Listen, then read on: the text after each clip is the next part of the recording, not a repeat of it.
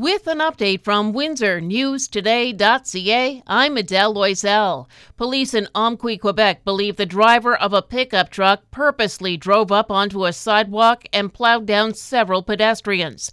2 died yesterday and 9 others are hurt, including children. CTV News says a 38-year-old man is in police custody facing murder charges now. 2 of the injured are in serious condition, and the dead are a man in his 60s and another in his 70s. 2 people in Kingsville are charged after the OPP busted a home on Pearl Street last Friday. Inside, they found $49,000 in cash, a gun, ammunition, fentanyl, methamphetamine, and cocaine. The 2 suspects are out on bail and have a court date in Windsor in May. Property taxes are going up a little more than expected in Windsor, at least so far. Budget pressures like increased insurance and fees for land ambulances and lower gas tax revenue means the increase looks like 5.02% now. It was 4.59% after a committee went over the budget in January. City Council starts budget deliberations on April 3rd. The head of Flair Airlines is not happy as competition is trying to lease planes that were seized recently.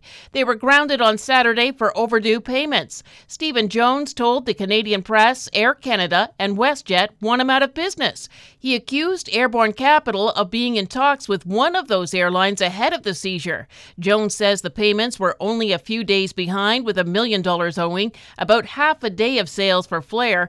Aviation experts say the seizure is unusual. Air Canada denies the allegations. A new report says we could eliminate extreme poverty by 2050. It's from the Center for Global Development. Global News says using its models, the percentage of those living on less than $2 a day could fall to 2%, 7% in Africa, down from 29% now. 2050 is 2 decades after the United Nations hopes to eradicate it. And it got a bit wild at the Junos last night when a topless protester charged the stage. Avril Lavigne was performing at the time. She had some choice words for the protester. Meanwhile, the Canadian press says The Weeknd became the second most awarded artist at the Junos when he picked up another for Album of the Year. He has more now than Celine Dion and Bryan Adams. Only Anne Murray has more at 25 statuettes. A 4-3 loss for the Leafs to the Sabres last night. In the NBA, the Pistons won 117-97 against the Pacers. And in spring training, a split Tiger squad lost to Tampa Bay 9-5 and to Baltimore 11-7, while the Jays went 16-3 against the Red Sox.